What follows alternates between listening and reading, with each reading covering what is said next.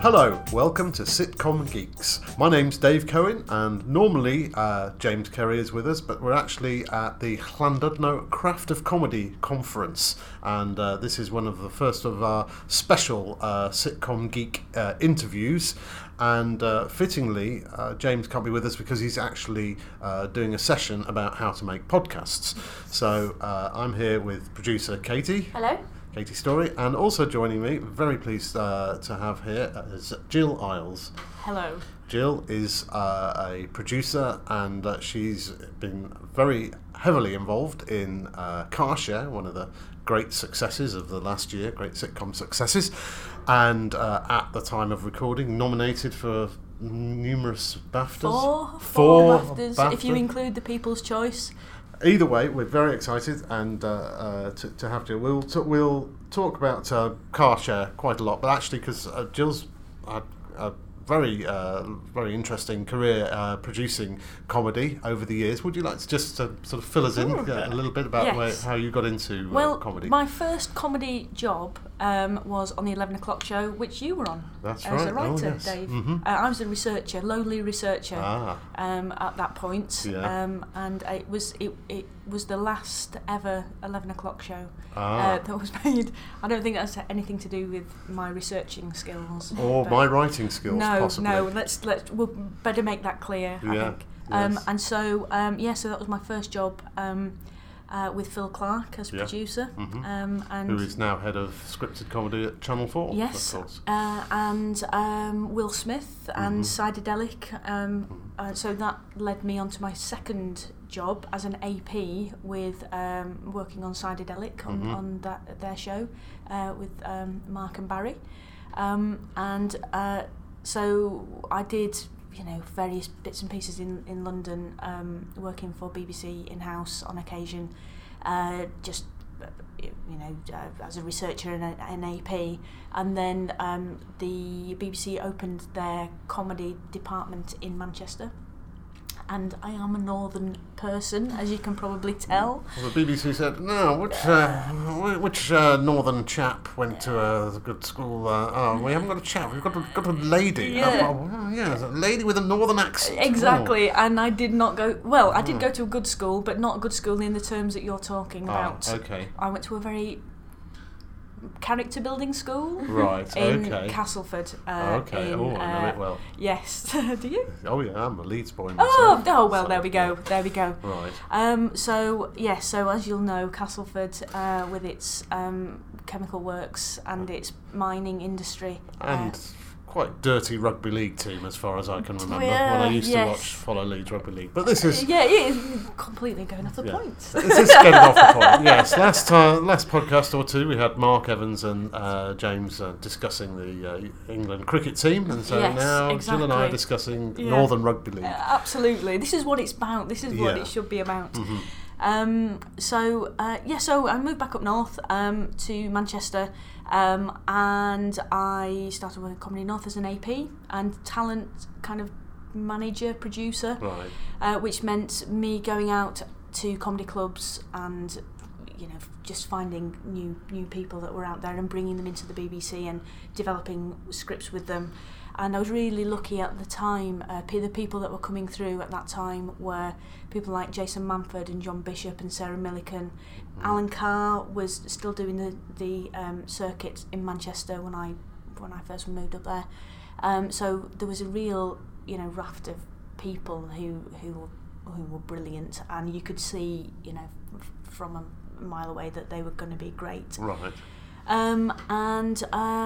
So I did that for a little while, and then they were looking for a producer to produce a pilot, which was a hybrid entertainment comedy pilot. Right. Okay. With Rufus Hound and Tom Price, called The Flat. Right. It was never meant to be broadcast, but it was. I think they were both presenting on BBC Choice at that time.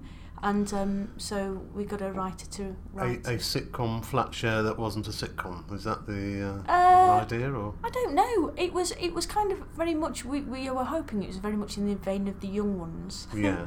And it was really good. It was really good. But it we would, because it was a pilot, we were trying to experiment a little bit with the genre, and it was great, but it just didn't get picked up. Like so many pilots don't. Yeah. It was really cheap to make, and Rufus and Tom were brilliant in it. But just one of those things. Yeah, this conversations I've been having a few of these conversations already at the conference, where people automatically assume, if you're lucky enough to have worked on a successful show, and they think, oh, so you must only ever work on successful shows, and you remember with the bitter tears of pain and frustration, anger, all those sort of favourite ideas that you had, and that they kind of, if you're lucky, you'll get a pilot, and then nothing comes of it. Yeah, there's a lot of stuff. It's true, and it was great for me because it was the first thing I'd ever produced, and it was a really small team of us. And from a producer point of view, you're learning your craft as well as everybody else on the team. So it was great to be in that kind of environment where it wasn't ever going to be a broadcast pilot. That you think, okay, we can take a few chances, and I can make mistakes, and and learn how this process works. Yeah. Because until someone gives you the job as being the producer of a show, you can never explain that feeling of when it's all going wrong and everybody just turns to you and goes, right, what do we do? And that first time that happens, you're just like, oh my god, what do we do? So that's and it's interesting you talk about being a producer. We've had Bill Dare on the show before. He basically he would call himself a writer who produces. Yes. You very much call yourself a producer. What Yes. does that mean in the sort of day-to-day your day-to-day existence? Yeah. Well, I am very much a producer who produces. I know I'm not a writer. I know I'm not a director. I think a producer's job is really important, and I know I would say that obviously, but I think you always need that person. I mean, so basically everybody always asks me, what does a producer do? And that's a really good question. We thought we'd add some. We just clicked the seagull sound there, so we're actually in a studio in London. So we're not really in Llandudno at all. So we can turn the seagulls off now. That's fine. So my job, I kind of see it as the person that pulls everything together. So how it usually starts is it always starts with a script and a writer or writers, and then I will get attached to a project, and then it's my job to build that team around the project to make it happen, really. So I'll work closely with the writer, and I've recently done Car Share, so working with Peter Kay, who writes and directs and is in it. But I've also just done a short with Guz Khan, who is a absolutely brand new, first thing that he's done, writer, and so I kind of bring skills to a project depending on the level of project that it is. So with Peter Kay, for example, I don't obviously do script notes or anything like that. We talk about stuff and talk about the scripts, and if there's something that I think I can contribute in terms of is that working well or whatever, then I will. But with someone like Guz, who's brand new, then I'll get more involved in the scripts, and give script notes, but I'm very working with Baby Cow was a brilliant training ground for me, I think, because they are so talent centred that every final decision has to come from the writer or writer performer, right? And that is right. That's absolutely. I completely adhere to that. Now, Baby Cow used to be the only one of the big independent comedy companies that took unsolicited scripts. Yes. And I don't think they do that now, do No. they? So what would you say? We'll talk about Car Share in a minute, but because you mentioned Baby Cow, what Yes. would you say to the writer with the new writer with the script? What are they supposed to do? That's a really good question, and when when we were taking scripts at Baby Cow, you just get overwhelmed because there are so few people and companies doing it that you just get completely swamped by scripts. And there was one person whose job it was to, just to read scripts. And I can kind of hand on heart say that when I was at the BBC, at Comedy North, reading scripts and inviting people to send things in, I don't think we ever got anything that ever got made from an unsolicited script. And I think the only I'm sure proved wrong about this, but the biggest, the kind of greatest example and case in point was Cold Feet, that came in as a spec script and got picked up, but it happens really infrequently. The best thing when I was taking in new scripts and reading new scripts was that you get to meet a writer, or if you like something in the script, then you get to meet them and then you get introduced to them, and I think for new writers, getting a producer or someone from a production company just interested in your work in the first instance is the best thing that you can do. Because I think especially if you're a new writer, unless you're a genius, to write your first script, send it to a production company, and then get it made. As I'm saying this, I'm just thinking that did happen with Jason Cook and Heben.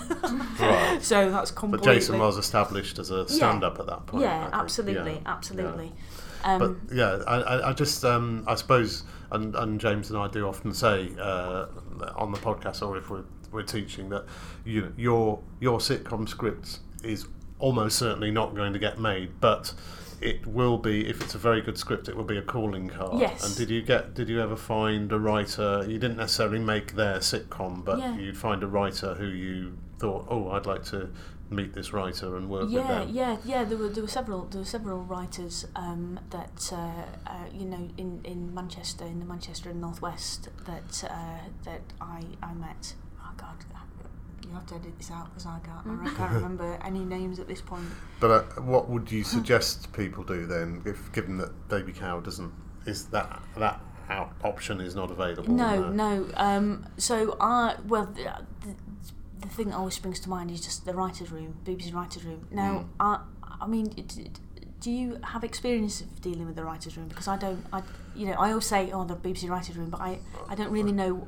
In terms of knowing that people have written to the BBC writers' room and that they do get that they have to respond. Yeah.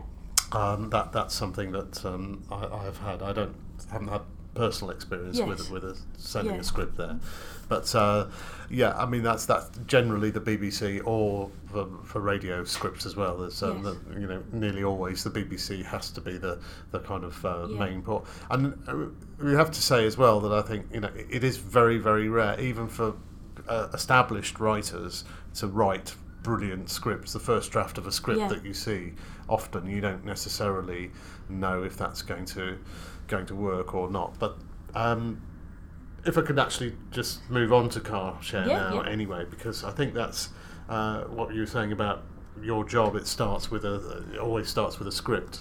But I presume with car share, and having seen seen the talk you gave last night, very much it started, began and ended with Peter Kay is interested in making this programme, and that's kind of enough, isn't it, really, for a commissioner to say. So you kind of didn't really start, you started with Peter Kay, didn't you? And then, completely, And then how did the scripts kind of evolve? Yeah, so the Paul Coleman started, he came up with the idea, and he started writing it with Tim Reed. They worked together quite a lot, and they took the script, 6 episodes, to Peter, but because Paul's a friend of his, and he really loved it and wanted to make it. So and I'm really aware that this is a really unusual process. It's not the usual way, but I think the thing that's really good to know about this process is that if, as a writer, you know someone that has kind of leads in the industry or talents that will open doors, then it's a really good thing to introduce yourself to them, and try and make that relationship work. I think it's a good thing, and obviously, Peter he's just incredible. He took that script, and he was the one that suggested Sian Gibson to be his co-star in it, and they both took the scripts and improvised around it, just made it into the show that you see on the screen.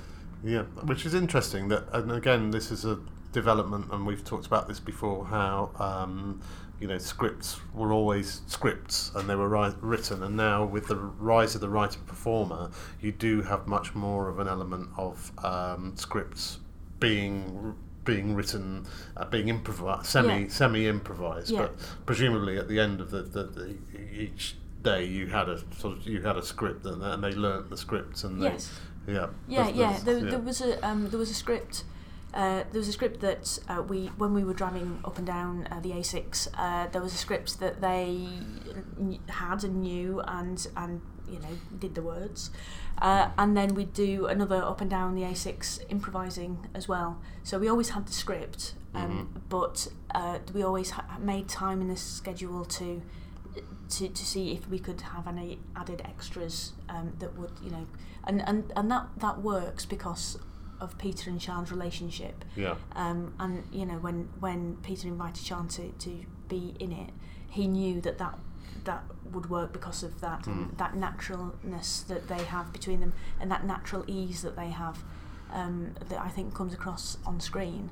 It is very much based on their friendship, so I think a lot of people kind of think that improvising is the easy way to be funny, because your friends think you're funny when you're just in the pub or whatever. But I really think if you're going to improvise, then if you have to be really, really good, like Peter and Sian are. How much of the improvisation find its way in? Then? A lot of it did. Yeah. I'd say about maybe 20-30% of each episode is improvised. Okay. You saw the show, didn't you, Katie? Yeah, but it feels like you've got improv within a structure, so you know what you want to get out of a scene. Absolutely. So not just freestyling. Going off the rails. No, and we always, as I said, we always had the script. So at the end of the day, we always knew that we had 29 minutes of funny stuff, and then any improvisation would always be bonus to that. And then it's kind of what's how it works in the edit, and again that's another amazing skill that Peter has to build the show in the edit. One thing actually that I was interested in, and comedian Simon Evans last night, he was at the talk, and he said, the great thing about it is, he said, and it doesn't really sort of feel like a sitcom, and you in the panel, the Paul the writer and Sian agreed that you didn't think it was a sitcom, but for me the central, one of the sort of central things about it, it's a sort of will they won't they, a classic will they won't they romance, and Peter's character is very much a classic sitcom character who you sort of really know deep down would like to go out with this woman, and for 6 episodes the whole thing is that's the kind of underlying thing, and yet when you talked about it, you said that was not really there. That idea wasn't there at all at the start. Well, it was kind of there as a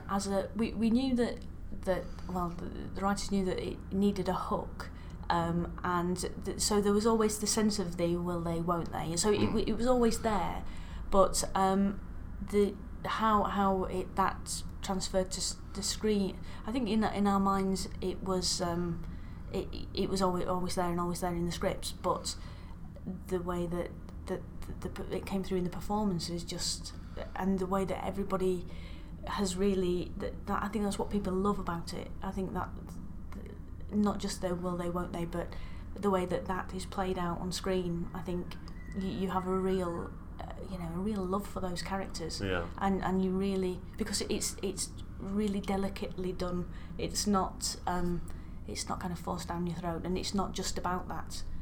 So I don't know if I suppose if the car share was meant to be like that at the beginning of the idea, then maybe it wouldn't have been so delicately, woven through the episodes.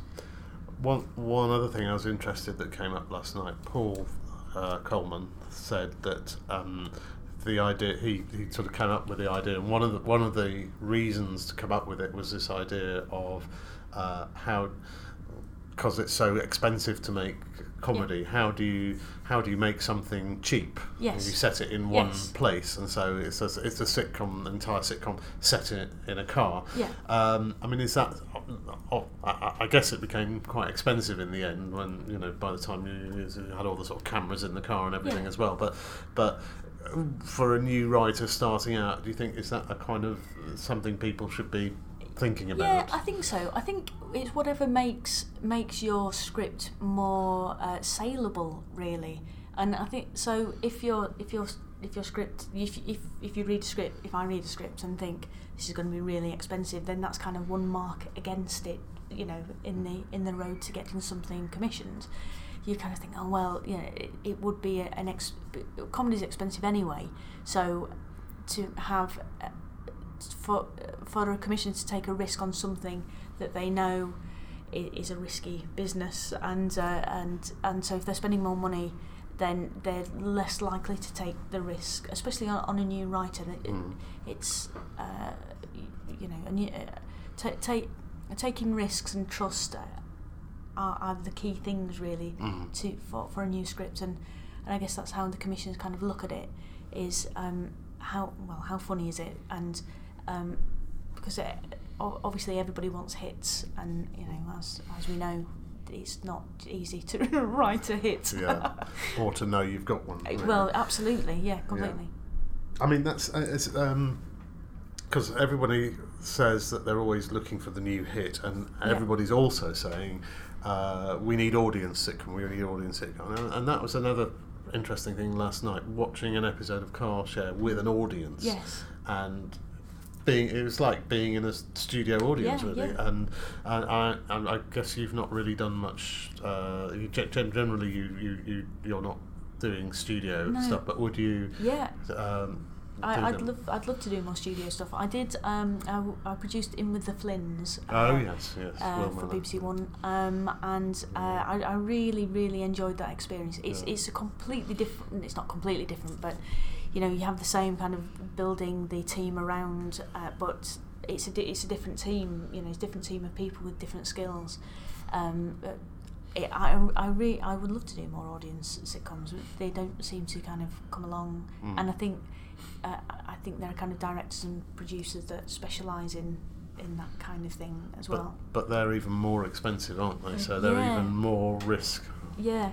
And when people, again, we've said this before, when people don't like a War and Peace, they just say, "Oh, I didn't like War and Peace." But if they don't like In with the Flynns, people get angry about it. Really do. On Twitter, How dare the BBC be spending this? Money, it's really hard to everything. When you're making a comedy, everything has to hit. Every part of the process has to hit. Otherwise, it's just kind of lame, or it doesn't work, or people think, "Oh, I didn't like that," and that's from the casting to the direction, to the locations, to the editing. Every process has to be bang on. To what are you looking for when you read a new script?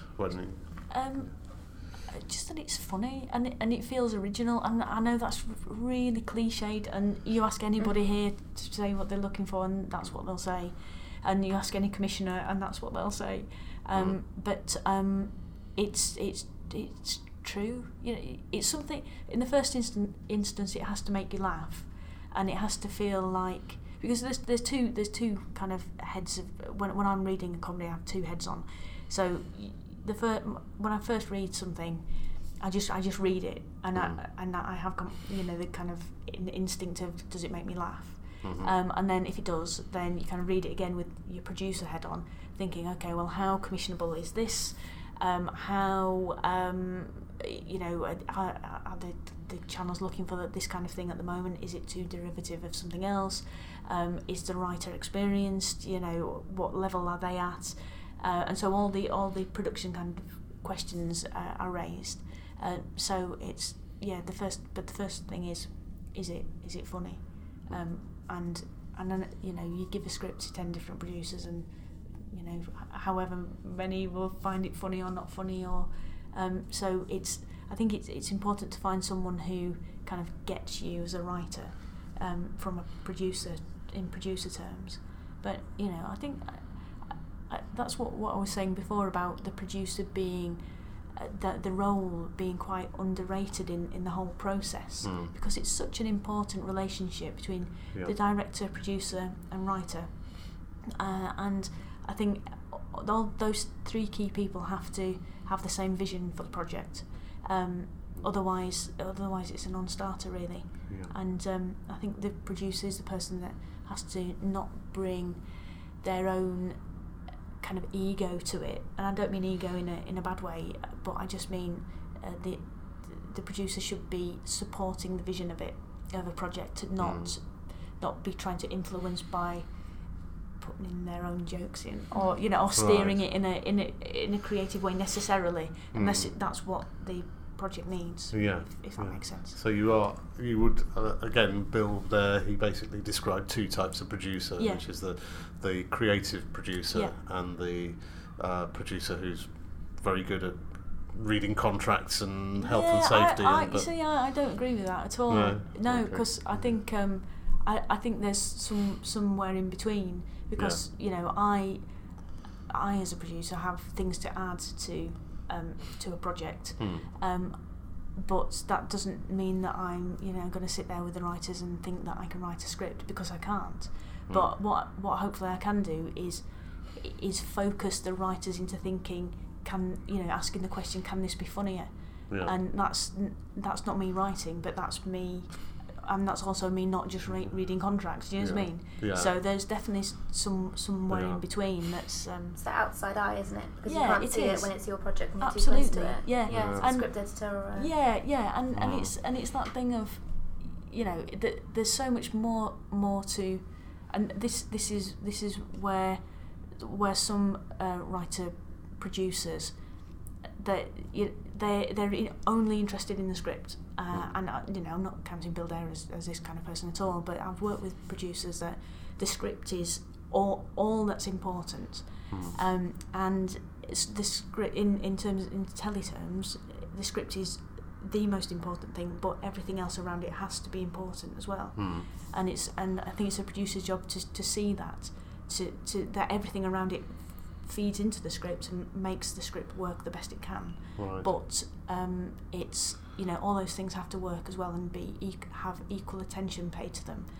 And so if the writer's writing the script, I've got my one eye on that, but also got one eye on casting, one eye on what the channel wants, and that's 3 eyes already. 3 eyes, way, exactly, and that's just a fraction of the eyes on anything. But that's why it's really important to have, and in my philosophy about it is just whatever decision I'm making, it has to be, does this make the show better?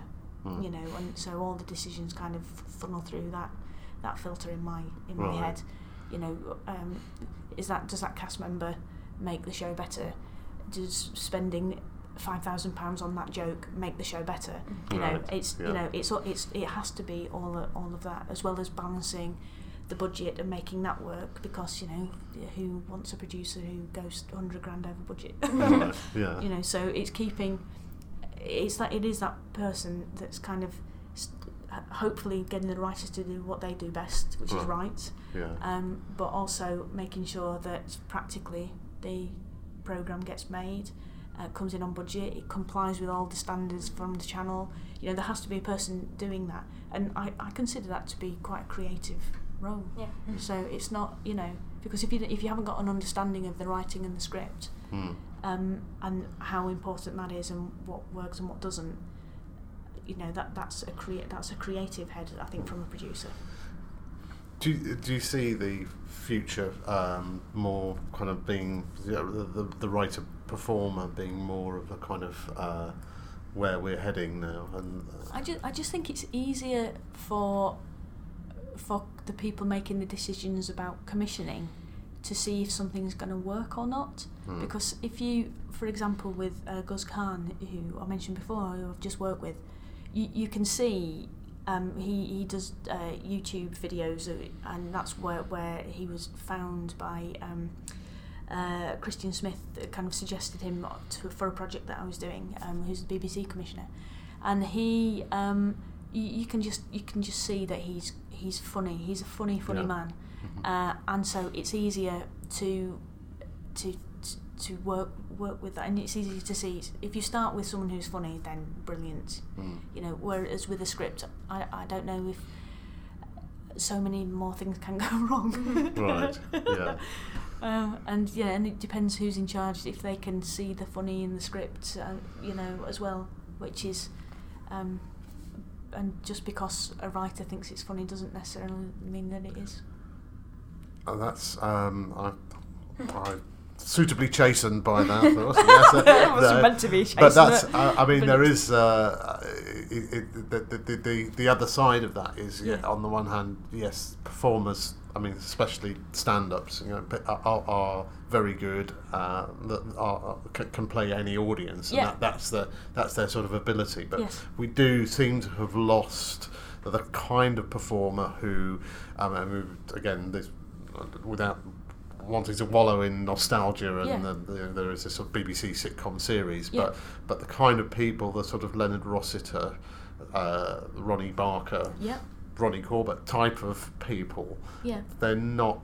We don't see that kind of person, the person who's kind of come through theatre, I suppose, rather than stand-up, who could be, you see something like Car Share, and it is the Peter Kay show, which is, and he's a brilliant, massively successful performer, and that's a great show, and that's him being himself. And and something like Not Going Out is obviously it's the Lee Mack show, but you can't, you wouldn't see Lee Mack suddenly appearing in somebody else's show as he's a prison inmate in one sitcom and a shopkeeper in another. You don't get that kind of characterization, I suppose. Is not quite as prominent. Do you think that's? I think that's fair, and I think that it's interesting what you're saying about coming through theatre, because I know obviously the Ronnie Barker route was he was in rep, wasn't he, for years and years, and developed, and I think that is the thing of developing your own skills. Morecambe and Wise spent years doing clubs and summer seasons and honing their craft and their skill. And again with Ronnie Corbett, doing the nightclubs and all of that, and so I don't know. I think it's I think stand-up, a lot of stand-ups I know got into stand-up to be noticed, so that they could be cast in other roles, and so are primarily actors, but do stand-up because they can do it, and are good at it, but it gets them noticed by TV people, and think, oh well, they're funny, so let's put them in a funny thing. But I think it's TV now kind of really gobbles up people. They think, oh right, they're funny, great, let's get them in, and then if they don't necessarily work, it's like, okay, well that didn't work, so let's get to the next thing. And I think it is this thing of looking for hits, rather than growing ideas, and it's easy to say, isn't it? In an ideal world, that you would always try and nurture people and projects and things, but that's not the way the industry kind of works, is it? One thing also, just sort of looking through your CV and things, working with Baby Cow and Car Share, and the thing that seems to be in a lot of Baby Cow sitcoms, that the ingredient, which is also there in Car Share, in spades really is pathos. Yeah. And that's something that's not that was kind of neglected for quite a long time. Yeah. And I wondered, is ever decreasing circles? Is it? Do you have to have a degree in ever decreasing circles to get a show on Baby Cow, or is that? No. I think the thing about Baby Cow that is brilliant about them is that they will only make stuff that they like. Right. So they will only invest in projects that they like, and I know that sounds mad that you wouldn't not do that. But a company, other companies that I know and I've worked for, look at a script and think, we can sell this, great, we can make money from it, and see talent, and think of it more of a business, which is absolutely fine, obviously. But Baby Cow to have the view, and other companies do this as well, have the view of we want to make shows that we really love. And so it's kind of that love for a project that permeates through everything. That I think probably has that element of pathos. But it's just real life as well, isn't it? That's the thing. Yeah. It's just reflecting, and that's what all good comedy should do, is reflect real life. And it's that old adage of you write about what you know, and that hopefully comes across on the screen. Right. Okay. Well, that seems like a suitable, fitting way to end this talk. It's been very fascinating. Thanks a lot, Jill. Fascinating stroke. That's great, and thanks, Katie, as well. And so that was our Llandudno special. I love your accent. It's like a native. Yes, I spent several hours trying to get those clans right. I know. But just great. spat all over me. And so yes, apologies for that with proximity with the microphone there. But thanks very much, Jill, and thank you, Katie. So thanks very much, and see you next time.